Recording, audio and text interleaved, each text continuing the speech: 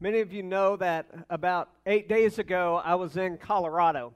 And I just want to be real honest with you. Yesterday in the heat, when it felt like it was 1,010 degrees, I didn't want to be here. I wanted to go back to Colorado. Anybody, I would have gone with you. Anyone? We got some hands there. There's hot, and then we want to let you know what hell's going to feel like Texas hot. And I feel like that's where we've been the past few days, and I just want you to know, as all this stuff is going on, I went back to Browns Canyon. Now, I don't know if you know what Browns Canyon is. It's the #1 rafting spot in America, which probably means in the world. I don't know that for sure, but it's America, so of course it's the #1 spot in the world, right? Well, we were there, and I had the opportunity just to be on the Arkansas River and going down, and you see this picture, and it just kind of captures the beauty of God's creation, and it's calm, and it's just this beautiful place where you can be.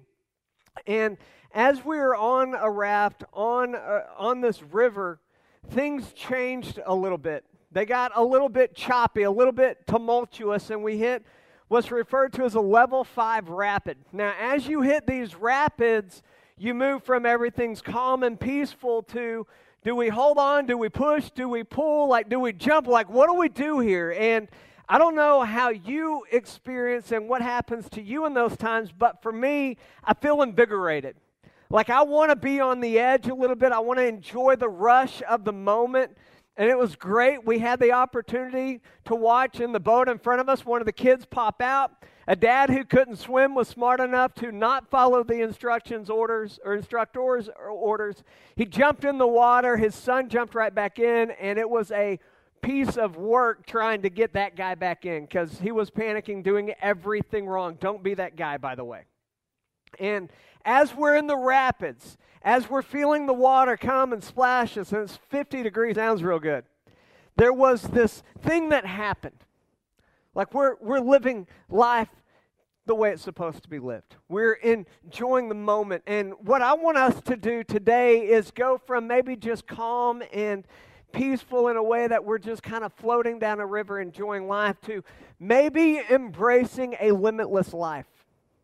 More specifically, embracing a limitless life found in Christ Jesus. So what I want you to do is turn to Titus chapter 3. Last week, Hunter came up and he preached a great word on Titus 1 and 2, very timely for all of us who are starting the GISD school year last Monday. Very timely for us as we face uncertainty in our times, that as an act of reverence to God, we submit to our government in as much as they don't violate God's law.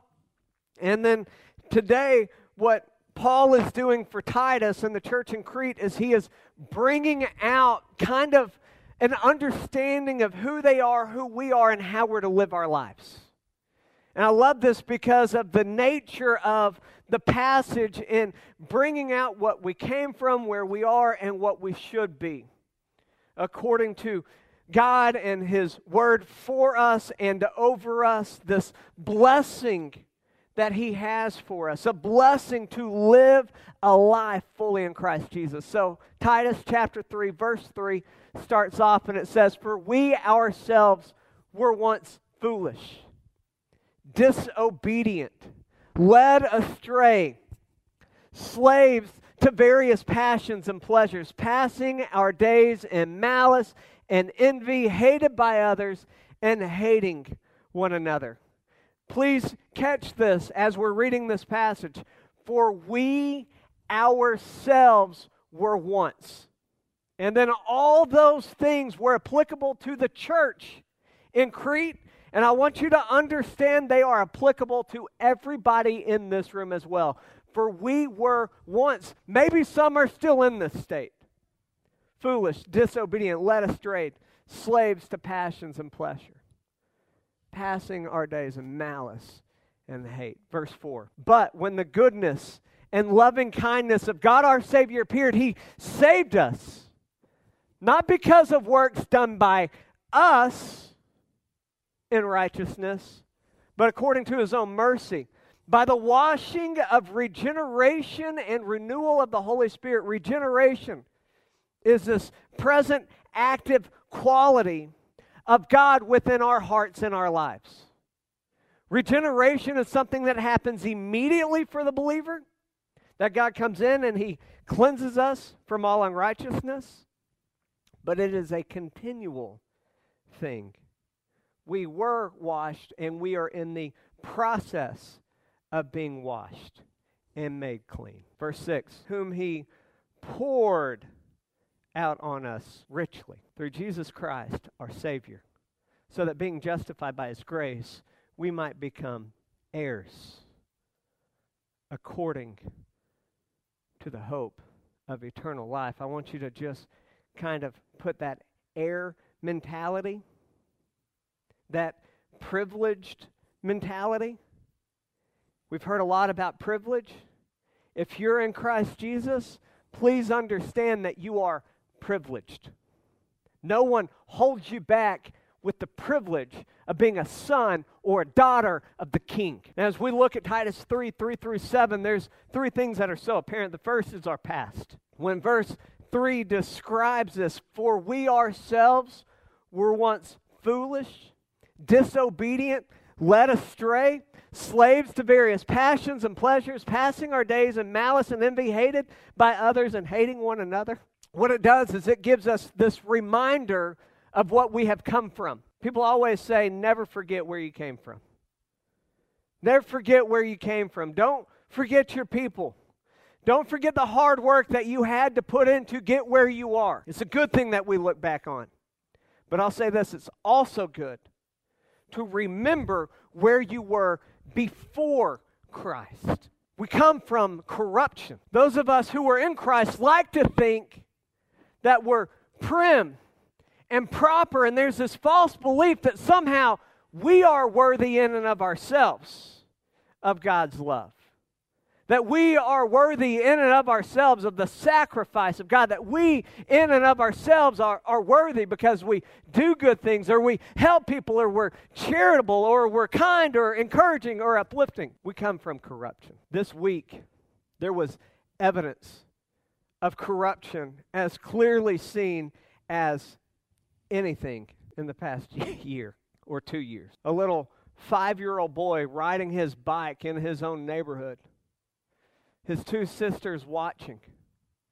And a 25-year-old allegedly on drugs walked up to this kid point blank range and shot him right in the head. Not a lot of coverage on it in the news, on what transpired during this act, but what I will tell you is it is a picture, please hear this, of the corruption that we all come from. We like to point fingers and say, what is wrong with him? What is wrong with her? What is wrong with this group? What is wrong with that group? But the Scripture talks about us as sons and daughters of disobedience. The Scripture talks about us as enemies. When it uses that word enemies, it's the same word that we derive the idea or concept of terrorist against the gospel and God's love. When we see these pictures, it defines us. I don't want to forget what God saved me from. I don't want to forget what I'm capable of. I don't want any of us to forget, because I will tell you something, but by the grace of God, there go I, there go you, there go all of us. Because we're not good. We're sons and daughters of disobedience, but God, right? Which is why as a church, we are committed.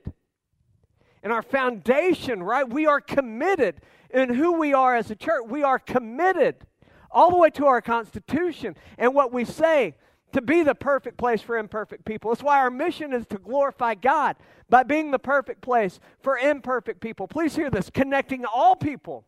I don't care if you're orange, black, purple, green, blue, white. If you're I don't care. We want to be the perfect place for all people of all ages, all the time, to connect them to God and others. And I'm just going to tell you that the more we understand and remember what God saved us from, the more impact we will have to be that perfect place for people who desperately need it. But the Scripture uses this word to really capture what Jesus saved us from the state in which we were when God redeemed us and pulled us out. uses this word called slaves to various passions and pleasures. Slaves in malice and envy. Slaves hated. Slaves hating. The picture is that we were owned by our sin. A picture that nobody wants to act like happens and nobody wants to remember or forget or whatever, but in this moment, what I'm saying is we were slaves, held against our will without a voice. We were slaves to various passions, to sensuality, slaves to malice. It needs to be understood that when we step back into sin, we're stepping back into the slavery in which we have been freed from. I would propose to you that our culture, our times, our country, we're still in slavery. In fact, I would say it's as bad or worse than it's ever been. There was a death that happened yesterday. Our president. I care less if you like him or hate him, if you think he's the best thing ever, you think he's the worst thing ever. He went to Twitter like he always does, and he posted this statement about his brother who died. So tonight, it's with a heavy heart I announce my brother has passed away. I'm saddened by his loss. He was my best friend. I love you, rest in peace. Within minutes on Twitter, there was this trend, wrong Trump. Wrong Trump. Wrong Trump. You had politicians who have a home in Washington, D.C. You have politicians all over the country. You have news heads, reporters, common people. Hashtag wrong Trump. You want to know what slavery to sin looks like? It's slavery to hate. You want to know someone who is encaptured by sin? All they do is spew hate. If there's ever a moment where we can just take a step back, say, I don't like this man, but rest in peace to his brother. Let's pray for this man that he could have comfort. If you love him, it's easy. If you hate him, maybe you'll be like, maybe this will be the thing that will make him more sensitive. No, wrong Trump. Hatred. That is what Christ calls us from, our past. And he calls us into a new present. In verses 4 and 5, he describes this. We were slaves to hate, slaves to malice, slaves to sensuality, captured, shackled. But when the goodness and loving kindness of God, our Savior, appeared, he saved us not because of works done by us in righteousness. Please hear this. Not because we're good enough, not because we tithed or gave, not because we went to church and brought our Bible, not because we were kind or charitable, not because of works done by us in righteousness, but according to his own mercy, by the washing and regeneration and renewal of the Holy Spirit. It was God who did the work. And the reason that it's so important to understand that it was God's work out of loving kindness and mercy to us is because we will never be good enough to earn God's love. Our sin comes with a price that we cannot pay ourselves. Our sin separates us from God, and there's not a thing on earth we can do to make amends to God for all the wrong.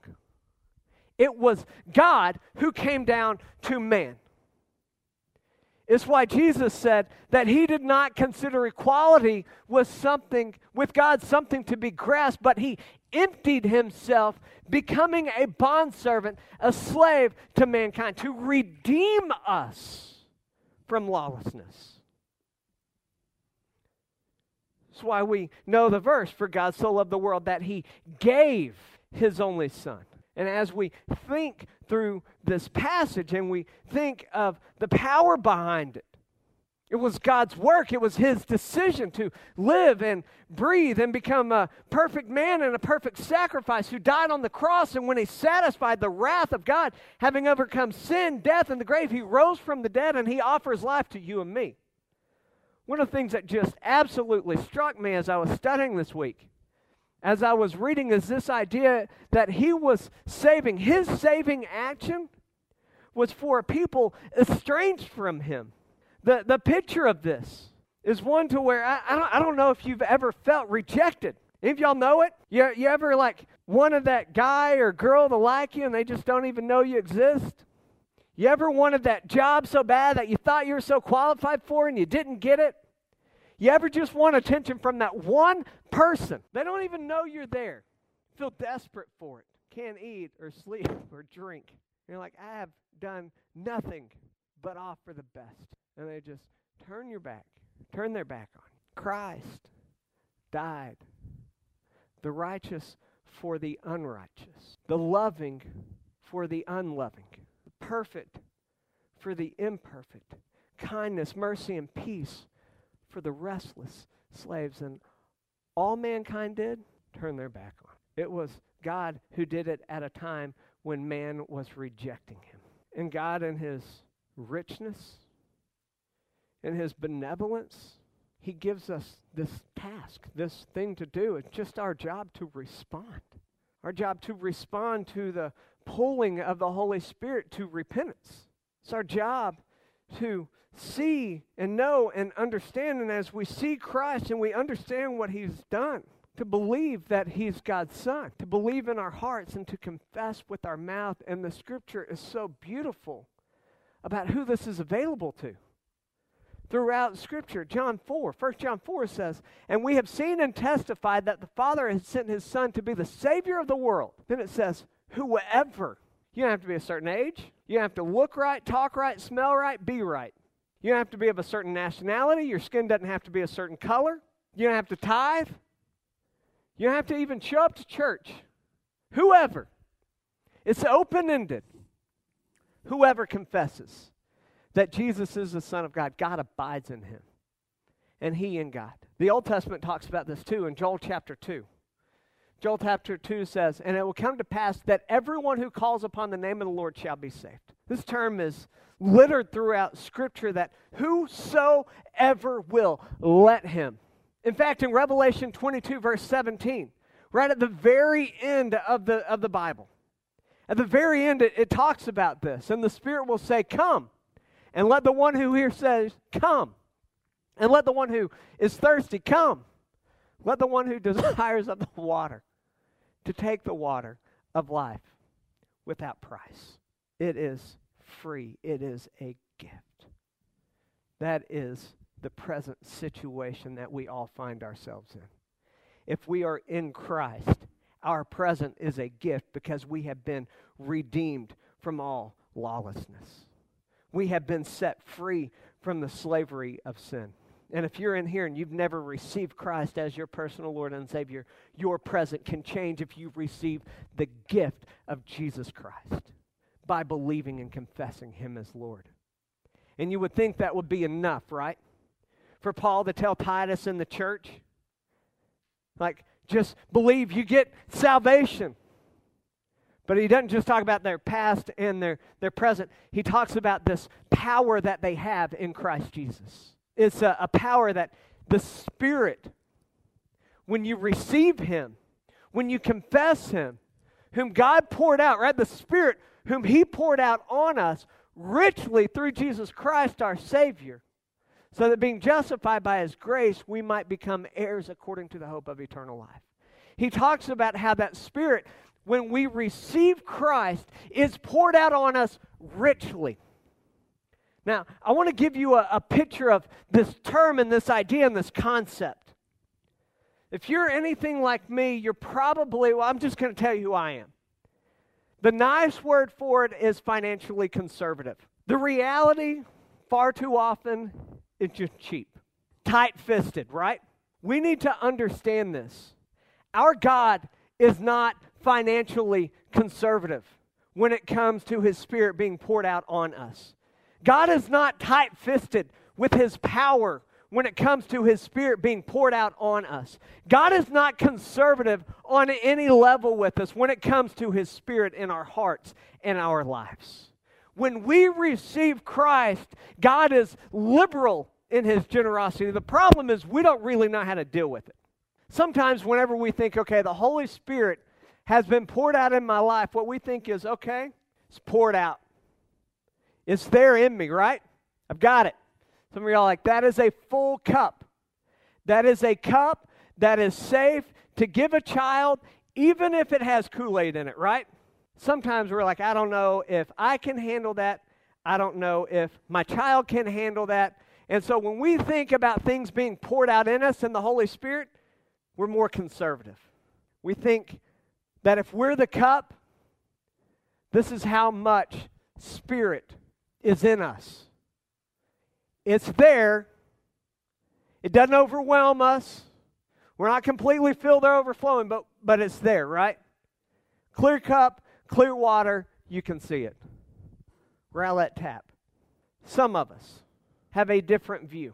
When we think about the Spirit being poured out on us, we're not conservative. We're not full, right? We have the mentality that Jesus has filled our cup to the brim. Now I want you to think about these 3 cups. Which one are you? Which one are you? When you think about the Holy Spirit in your life, which one are you? Do you live your life that, yeah, He might be there sometimes, but you don't really see it that often? Do you live your life where you're like, yeah, the power is there. I can feel it. I know it's there. Or do you feel like the power is filled to the brim? Every once in a while, it might drip on the floor. Do you have your cup? Do you know who you are? Pick it. Don't say, I'm not going to ask you 1, 2, or 3. You got it? Everybody got their cup? Raise your hand if you got a cup.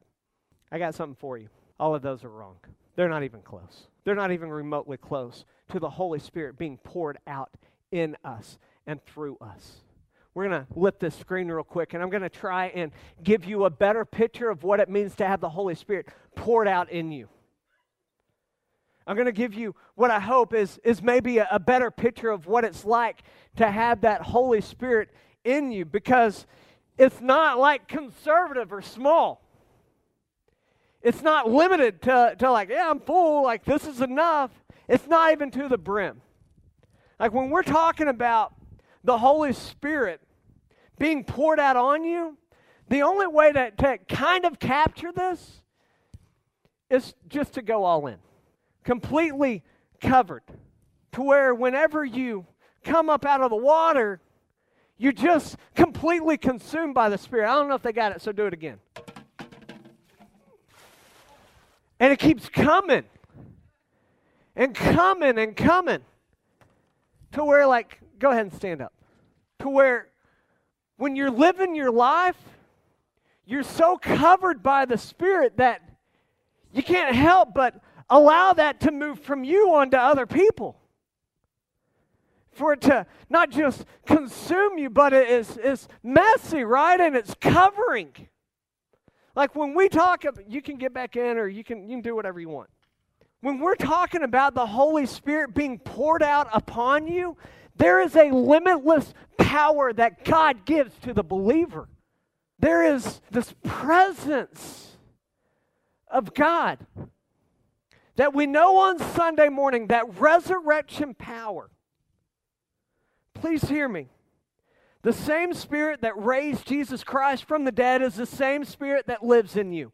Jesus said in His own words, all these things I have done, and then He added something incredible, and more you will do. This power, this Spirit of God dwells within you. Because our God is not conservative. Because our God is not limited to you as a vessel or a cup. And what you can accomplish in Him and through Him knows no measure. The problem is, a lot of times we just hold ourselves back. And we don't allow the power and the Spirit of God to truly work through us. We limit the limitless God. There are different reasons why we do this, but I think one of the biggest reasons that we limit God, if we're going to get past this, the thing we've got to do is we've got to let go of our past. We are so concerned about the slavery in which we once lived that we don't know how to live free for God. We've got to let go of it. The shackles are in the past. Quit talking about it. Quit thinking. Quit returning to slavery. Live set free. You have been freed, and you are free indeed if you are in Christ Jesus. Number 2, You've got to lay hold of your present.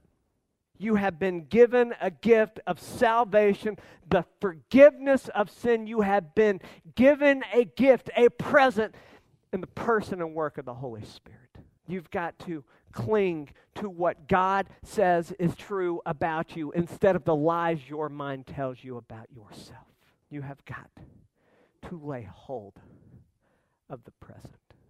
And ultimately, whether we're half full or just kind of in there, what we have to do is allow the Spirit of God to overflow. Like, we've got to get to a point to where you're like, God, just fill me up.